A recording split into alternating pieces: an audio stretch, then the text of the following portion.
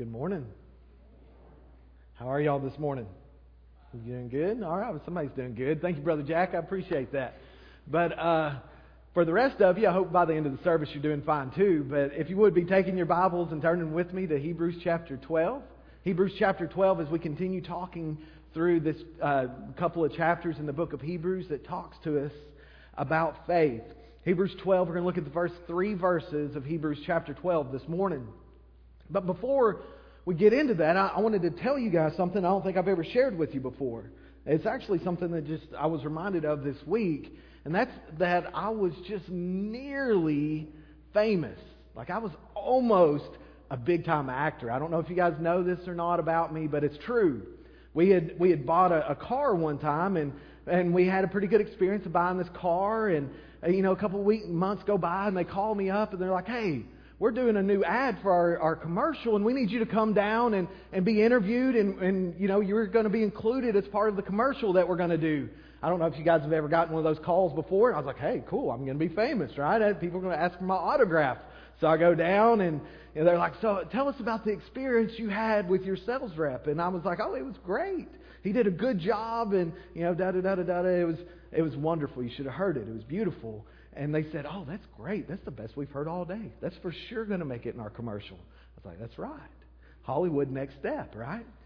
And so then they say, "Well, for our next question, we need to ask you, how did dealing with this dealership make you and your family feel more safe?" And I was like, "It didn't. In fact, if anything, it's less safe. Now I got to pay you people, right?" And I tried a couple of times to muster up some sort of thing about feeling safe because I dealt with this group of people, and I just couldn't do it. I could not give witness or give testimony to something that just absolutely wasn't true. It didn't make me feel safer, which makes you wonder about all the testimonials you see on TV and how they get those people to say that. Just throwing that out there. But as I was thinking about that and thinking about how hard it was to give testimony to that with a straight face, and I couldn't do it, I couldn't help but think about our passage this morning that talks about this cloud of witnesses we have that talk about the faith that we are pursuing, that we're following. And I just thought about how powerful an eyewitness or a testimony is. You think about if you're getting ready to go eat somewhere and somebody says, "Hey, I wouldn't go there. I went there, and let me tell you what was in my food." And you're like, "What?" And you're like, what place are you talking about? "Don't worry about it. I'm sure it's not the place you're going this afternoon." But, when somebody says, "Hey, go there. They give you lots of food. It's wonderful," you're apt to go. Or if you're getting ready to buy something, where's the first place you look? Amazon, right? You look at all the reviews and all the things and all the people who say, "Man, I wish I would have listened to all the negative reviews before I bought this thing, and now it's falling apart." There's just something about having a witness or having a testimony that allows us to say, "I can commit here. I can buy in here. I can actually spend money here. I can spend time here in order to pursue this thing." And so when we come to Hebrews chapter 12 and verse 1, we see that the author of Hebrews is talking about a group of witnesses that tell us about the faith that we are pursuing. And so Hebrews chapter 12, beginning in verse 1.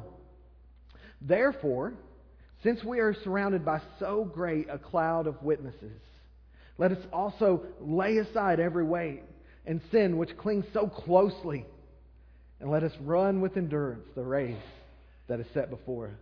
Let's pray. Father, I pray that as we study your word together this morning, that you would speak to us. God, that you would speak through your word to us. God, that you would use me to speak your word to your people. God, I pray that you would change our hearts and that you would change our minds through hearing from your word this morning. God, that we would hear this cloud of witnesses that speak of your greatness and your goodness and your love for us, and that we would respond in a way that pleases you and honors you. God, I pray that you would challenge us through your word to be changed this morning. And God, that we wouldn't be challenged, but that we truly would be changed. God, I pray that as we go through this service now, that you would speak mightily into our hearts and into our lives, and that you would use us to change the world around us. God, I pray that when we leave here today, we would be new people, new creations, through the power of your word, through the power of the Holy Spirit. Father, I pray that you would speak to us now, we pray in Jesus' name. Amen. And so the author of Hebrews says that we are surrounded by a great cloud of witnesses, and because of this cloud of witnesses, that we're to run with endurance the race that is set before us. Now, I don't know about you guys, but running a race, much less a marathon like he's talking about here, is not on my bucket list.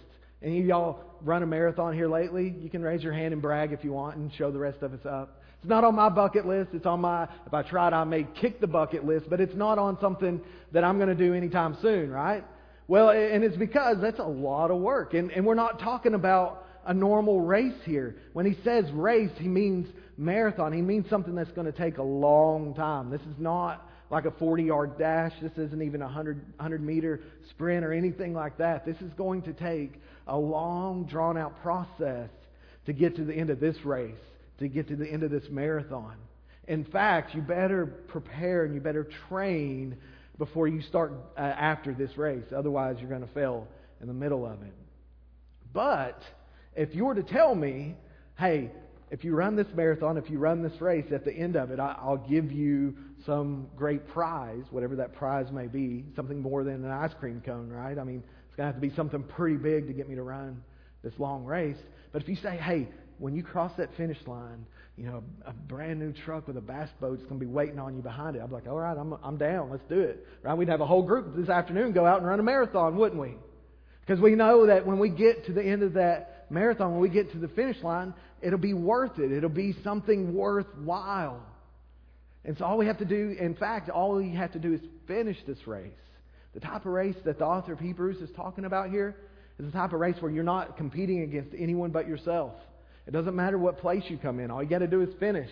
That's my kind of race, right? Right at your own speed. You don't even have to race anybody else. You don't have to trip your opponents or anything. You just finish, and that's all you have to do.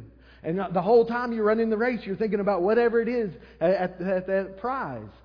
Like I said, it doesn't matter what place you come in. Now, does that make the race any easier to run? Does it make your knees throb any less? Or your lungs burn any less? Or your side hurt any less? Well, no. But the whole time you're not thinking about all that. You're thinking about getting to the finish line. You're thinking about finishing this race. And so when he compares our life, our walk with Jesus to a race, he's reminding us of something. You see, no one who knows what it is to walk with Jesus ever says walking with Jesus is easy. No one ever says that. The Bible sure doesn't say that. And no one who's walked with Jesus very far is going to tell you that walking with Jesus is easy. That's never the promise. The promise is that it's worth it. The promise is that walking with Jesus isn't easy, but that it's worth it. So that when you cross the finish line, when you pass from this life into eternal life, all the pain, all the suffering, all the struggles that you had here are all worth it, that finally you feel peace and joy. Paul said that I count this present life, the sufferings I'm going through right now, as not even being worthy of being compared to the glory that I'm going to receive when I finally get to heaven. And so the author of Hebrews says to us, listen to what it is to finish this race. Listen to all the witnesses that are speaking of this race that you are running. And because of what they say, throw off all the stuff that would slow you down. Throw off the sin that's going to tangle you up. Throw all those things away so that you can finish this race. He says, since we are surrounded by so great a cloud of witnesses, testimonies about how amazing it is to run this race, don't give up. Don't quit. Keep on running. And so these people that he is talking about, these witnesses that he's talking about, these aren't paid actors. Like, this isn't somebody trying to make their career in Hollywood. These are people who've actually done it, and they're saying it's worth it. It's worth it to run this race. Listen to Hebrews chapter 11, beginning in verse 32. Let me run through the summary of people that he points out ran this race ahead of us and now speak to us about how amazing finishing this race is. Hebrews 11:32, he says, "And what more shall I say? For time would fail me to tell of Gideon, Barak, Samson, Jephthah, of David and Samuel and the prophets, who through faith conquered kingdoms, enforced justice, obtained promises, stopped the mouths of lions, quenched the power of fire, escaped the edge of the sword, were made strong out of weakness, became mighty in war, put foreign armies to flight. Women received back their dead by resurrection. Some were tortured, refusing to accept release, so that they might rise again to a better life. Others suffered mocking and flogging and even chains and imprisonment. They were stoned, they were sawn in two, they were killed with the sword. They went about in skins of sheep and goats, destitute, afflicted, mistreated, of whom the world was not worthy. Wandering about in deserts and mountains and in dens and caves of the earth. And all these, though commended through their faith, did not receive what was promised. Since God had provided something better for us, that apart from us, they should not be made perfect or made complete. The author of Hebrews says that this cloud of witnesses that's speaking to us about this race, they know very well what we're going through. They know very well what it is to walk through the troubles that we're walking through. And when he describes this cloud of witnesses, by the way, what he means is basically a group of people that are running the race beside you and saying, keep on going, don't quit. I've been there. It's hard. Don't stop. It's worth it. You just got to keep going. Put one more foot in front of the other. Don't stop now. And these people who are saying this are not folks who are speaking in theory, right? It's one thing to tell somebody what to do when you haven't actually done it yourself. It's quite another when you actually have done it, right? I mean, you have folks who try to tell you how to raise kids who have never raised kids. And you're like, you don't know, man. You don't know what it's like not to get sleep for months on end. You don't know what that's like. It's a totally different world once you start raising children, right? Well, to talk about something and actually do it are two different things.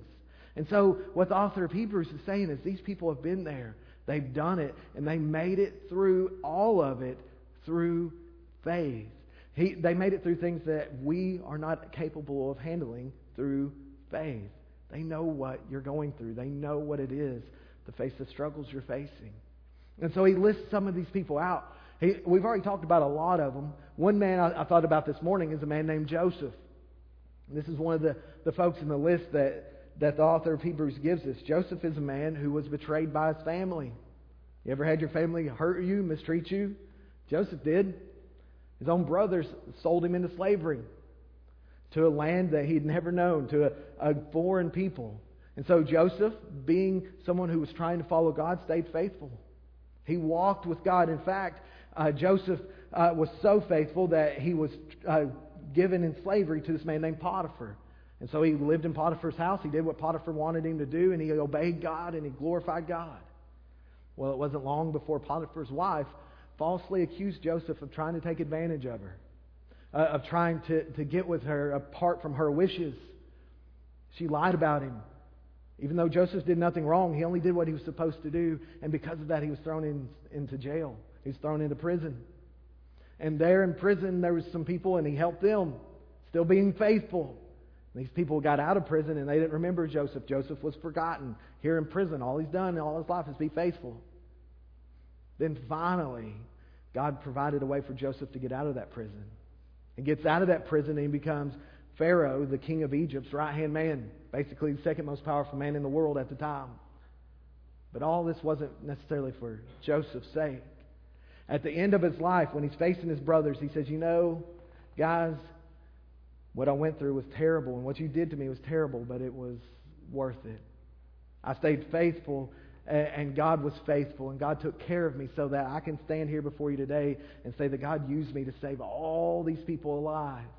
You see, Joseph had been used by God during a time when there was a lot of extra food, a lot of extra resources, and God used Joseph to lead the king to store all these resources up. And then famine came on the land, and when famine came on the land, there's no food to be had except for the resources in the storehouses that Joseph had them store up.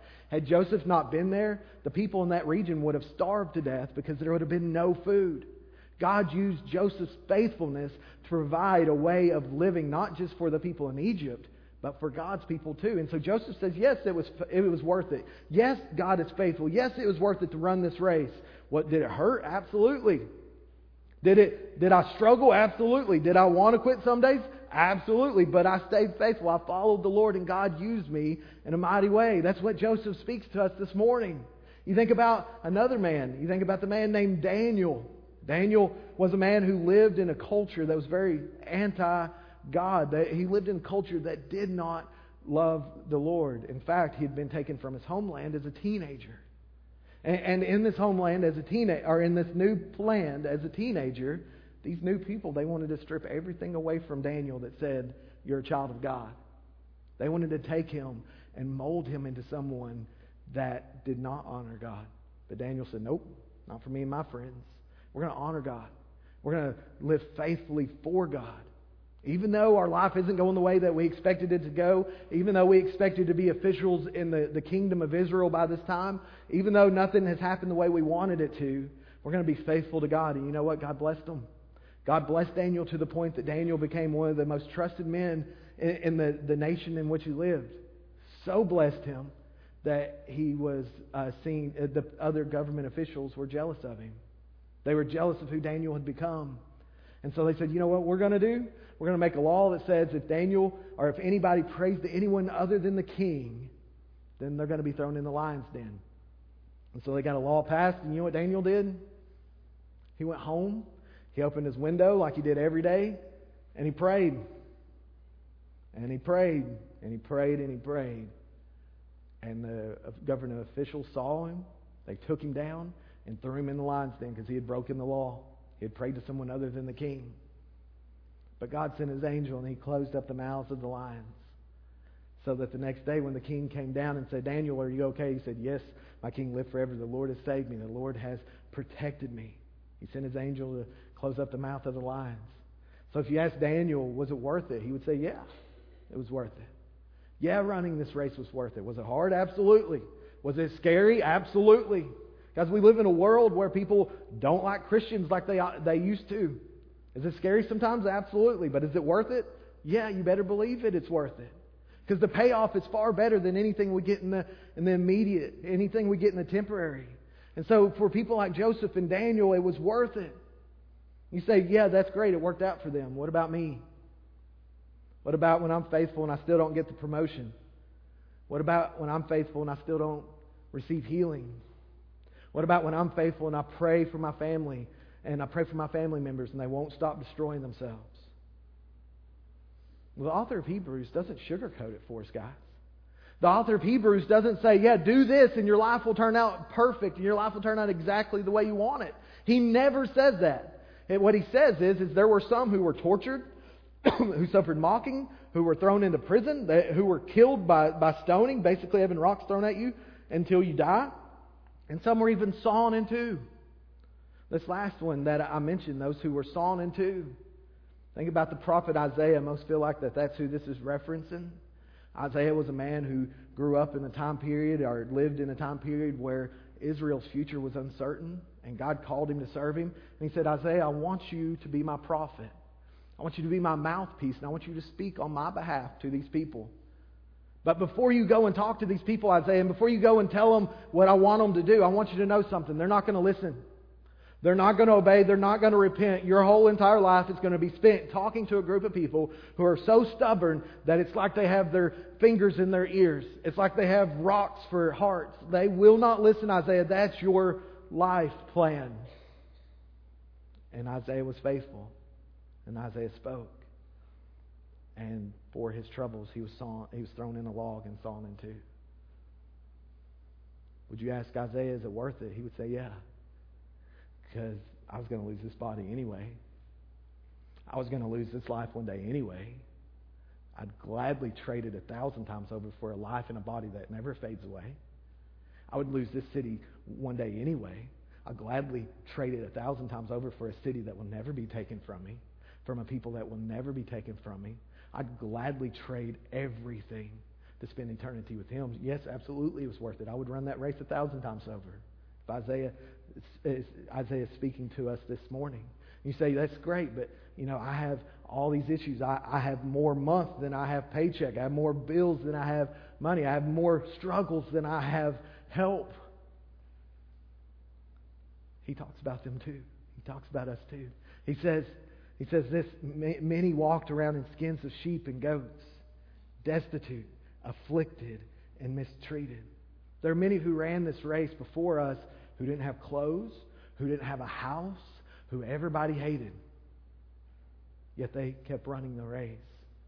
Yet they kept going because they knew what was at the other end of that finish line was worth more than whatever was directly in front of them. That's why the author of Hebrews here says to lay aside every weight and every sin that so easily ensnares us or entangles us. It's because the stuff of this world will catch our eye and we'll begin to think, oh, this is better than what God has for me, but it's not.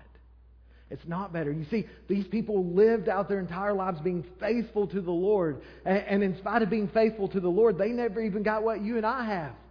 They never even saw Jesus come. They were looking forward to the promise. They were looking forward to the day when the Savior would finally arrive and save God's people from their sins. They were looking forward to the day when the Messiah would finally come on the scene. And yet they all died. They all passed away from this life into the next without seeing it. The author of Hebrews says they all died with their commendation. They all died with God saying, "Well done, good and faithful servant." And yet they never saw the coming Savior. The author of Hebrews looks at us and says, "But you have. He has come. He has come and He has redeemed you." We do not look forward to the coming of Christ. We look backward and forward. We look backward to the cross and then we look forward to His coming again. But we live in a day and an age where we're not asking a high priest to go in and make intercession for us. We're not asking a high priest to go in and slaughter a bull or a goat or anything like that. We live in a day and age where we get to enter into the presence of the Most High God because of what Jesus did, because of what He accomplished on the cross. We are living in a day and an age where the sacrifice has already been made, and we enter into His presence. The place that only the high priest could enter once a year before Jesus, we enter into His presence whenever we want through what Jesus has done. We enter in with boldness, not afraid, because we know that Jesus has made the sacrifice in our place. And so he says all these other people went through all these troubles and they didn't even get what you got. And they are saying to you, don't quit. Don't give up. Continue moving forward. Keep your focus on Him. Look at verse 2. And this is how we keep moving forward. Instead of looking backward or to the side, we look to Jesus. Verse 2, looking to Jesus, the founder and perfecter of our faith, who for the joy that was set before Him endured the cross, despising the shame, and is seated at the right hand of the throne of God. The greatest witness we have to the worthiness of the race that God has called us to is Jesus Himself. How do we keep from being weighed down and bogged down with the world around us? By keeping our eyes on Jesus, the founder and the perfecter of our faith, the beginning and the end of our faith, the one who gave the promise and the one who fulfilled the promise. God gave the promise that a Savior would come. Jesus fulfills His promise by being that Savior. God doesn't just promise that He's going to do something for us. He's actually done something for us. The place that we find the greatest witness, the greatest strength, the greatest comfort is in Jesus Himself. The author of Hebrews here says, look at Jesus. Look at who He is and what He did. Who for the joy that was set before Him. The joy being the fact that He is buying for Himself a people that He is able to say to us this morning, you are forgiven. He endured the cross. The cross wasn't something that was thrust on Him. It was something that He chose. Where most of the time our suffering is something that we end up in. No, Jesus went directly to the cross on purpose. The cross being the most brutal, humiliating form of execution of its time. Being something that was so terrible, so horrible that proper Roman citizens wouldn't even use it in casual conversation because it was seen as profane and beneath them. Yet Jesus chose the cross. He endured it. He went to it. Why? Well, because He knew what was at the other end. He knew it was on the other side. This joy that was before Him. What's this joy? He bought for Himself a people of all names, of all tribes, all tongues, and all peoples to spend eternity with Him. And so His work is finished. It says here that He's seated at the right hand of the throne of God. Guys, Jesus is not pacing the floor in heaven this morning trying to figure out how to help us. No, His work is finished. He sat down. He's not sitting down on the job. His job is done. His job is finished. He has fully paid for our sin. He has fully paid our pardon. He has fully paid for our guilt and our shame. And so He says, look at Him because that's how you will receive strength. He says, consider Him, in verse 3, consider Him who endured such hostility from sinners against Himself, so that you may not grow weary or faint-hearted. He says, look at Jesus and look at the things that He endured for you, so that when you feel like giving up, you can have strength. So that when you feel like throwing in the towel, you can find encouragement. So that when you feel like you can't put one more foot in front of the other, you can find joy. Because Jesus died in your place, paid your penalty, so that you can have eternal life with Him. He didn't quit. He kept going. And so what I want to do this morning, in the time we have remaining, is just look at a few lessons we can learn from this passage. The first lesson is this: listen to and be faithful witnesses. Listen to faithful witnesses and be faithful witnesses. Something I'm not always good at doing is listening. I'm really good at speaking and talking and talking and talking. I'm not always good at listening, but this is something that we must do. We must consider all the witnesses around us. This is something that's really hard to do when we're younger because we know everything, right? I mean, if only we could go back a few years, or if I could go back a few years back to when I knew everything would be okay, right? But as you get older, you learn how little you really know. You learn how uncertain life really is, and you begin to say, man, maybe I don't know everything. I posted a picture that Miss Donna Smith had sent me a while back of a group of faithful ladies from Grand Avenue on Facebook this morning, and she had just told me how much of an impact those ladies had made on her life and on so many other women and men's life here at Grand Avenue through just being a faithful witness, just through showing a faithful pattern of what it means to follow after Jesus. Guys, we must listen to those. We must listen to those faithful witnesses. Titus 2 tells us that the older are to train the younger, the older are to pour into the younger. Well, it's important to listen to those who are a little further down the road than you are. I mean, who better to listen to than someone who's actually been there and done that? Someone who's actually experienced it. That's why, I love YouTube and Google. You can do anything now, right? Because you can watch someone else do it. Instead of having to read an instruction booklet, you can actually watch it. I remember whenever I first got my vehicle, it's an older 4Runner, and one of the selling points of the 4Runner is that the back window rolls up and down. It's pretty cool, I thought. Well, mine didn't roll up and down, so it's not as cool. And so I Googled it, figured out how to fix it, and sure enough, I fixed it, plugged in the little thing. I watched this guy do it, and so I was able to do it.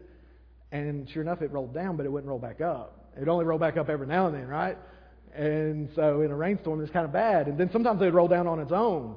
And so, yeah, it was good at rolling down, just not so much at rolling up. And so I Googled that, and apparently it's a common problem, and this guy walks through all the steps. Basically, you got to go through every wire in the vehicle, figure out where it's at. And I was like, it's not that cool, right? It's not worth it. I watched somebody else who had done it, and I said, ooh, that's not worth it.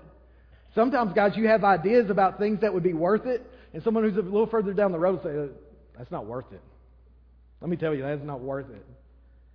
And, if I would have listened a little better, I would have never gotten called about, going and telling how great of an experience I had at that car dealership, right? I mean, if you listen to people, they will tell you, this is worth it. This is worth investing in.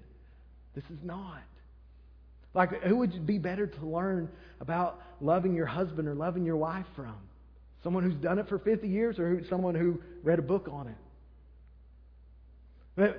Who would be better to help you walk through losing someone you love?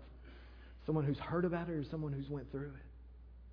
Who's going to help you better through these things of being made fun of for being a Christian, or losing your job, or walking with Jesus through the hardest times in your life? Guys, who's better to walk with you through those times than people who've walked through it themselves with Jesus and said, hey, by faith, I made it through that. And let me tell you, walking with Jesus through that time is worth it. Let me tell you, walking with Jesus through those times is worth it. If I would have listened better when I was younger, I would have saved myself a whole lot of time, money, and heartache. And so we listen to this cloud of witnesses, not just about the everyday physical stuff, but about the spiritual stuff, about the things that God wants to teach us. I mean, if you're running a race with someone who's been down the path before, and they say if you go right, it's totally uphill. If you go left, it's downhill. I'm choosing downhill. And I'm going to listen to what they have to say. The same thing is true spiritually speaking. Hey, if you keep doing that, you're going to create problems for you and your whole family later on. Let me tell you, I've been there. We listen to those who've been a little further down, but it's also true that those who are further down the path have a responsibility to teach those who are just beginning the race. Those who are younger in life, those who are just becoming into the Christian faith. It's those who are more experienced and more wise. It's their responsibility to teach them, which takes some wisdom, which takes some patience and some grace. Right? I mean, have you ever taught a young person to drive? I've not done that yet, but I remember Mom and Dad teaching me, or Dad teaching me, and that wasn't a pleasant experience for them, I'm sure. And we had a dirt road. They don't even have those hardly anymore, right? Where are you going to go learn to drive anymore? But it's a challenge sometimes as people are figuring out the way to live and the way to go. It's a challenge. We have to be patient and bear with one another through the grace of Christ. Not because necessarily they deserve it, but because Jesus deserves our obedience. He deserves our love, and so we show His love to those around us. And so we invest in those who are newer to the faith and those who are younger than us. Because if we don't, who will? If we don't, then who's going to fill in that gap? Folks who aren't walking with Jesus. And so we listen to the cloud of witnesses around us and we be a witness. And then secondly, just very quickly, I want to tell you that no matter what, it's worth it. No matter where you are in this race, no matter where you are in following Jesus, I want to tell you that it's worth it. And I want to tell you that the end of following Christ is worth 1,000 times, 1,000,000 times more than anything this world offers. Sometimes following Jesus is tough. It's challenging. But seeing the end makes it worth it in the moment. Take working out, for example. Like, how many of you enjoy having to get somebody else feed you cereal because you can't lift the spoon for a couple days after you first start working out? Like, is that fun? No. But the end result of being in shape and feeling better is, right? And so you do it because you feel like it's worth it. Well, the same thing is true when we're following Jesus. Like, it's hard sometimes to say no to temptation, but say yes to what Christ is calling us to. That's hard to do, but is it worth it? Absolutely. In the moment, it's tough, but long term, it's far better to be with Him than it is to have whatever this world has to offer, because it's temporary. And then the final truth this morning, and I'm done pretty much, is no matter where we are in this race and no matter how bad we wipe out, it's never too late to get up and keep running the race, to keep going down this path. We're never to the point where God is going to say, you know what, you wiped out too bad this time, buddy. You did not follow me too bad this time. It's over. No more grace for you. Right? I'm done with you. We're never going to get to that point. God, no matter what, is going to say to us, Jesus died in your place. My Son died for you. He bled for you. His blood was shed for you. You're never going to get to the place where God says, oh, what you're talking about is going to cost me too much. He gave up His own Son for us. What more could He possibly give? It's the way that Paul puts it in Romans chapter 8. The answer is nothing. Guys, you're never going to get to the point where God says, I don't have enough grace to cover that sin. You don't believe me? Go back through. We don't have time.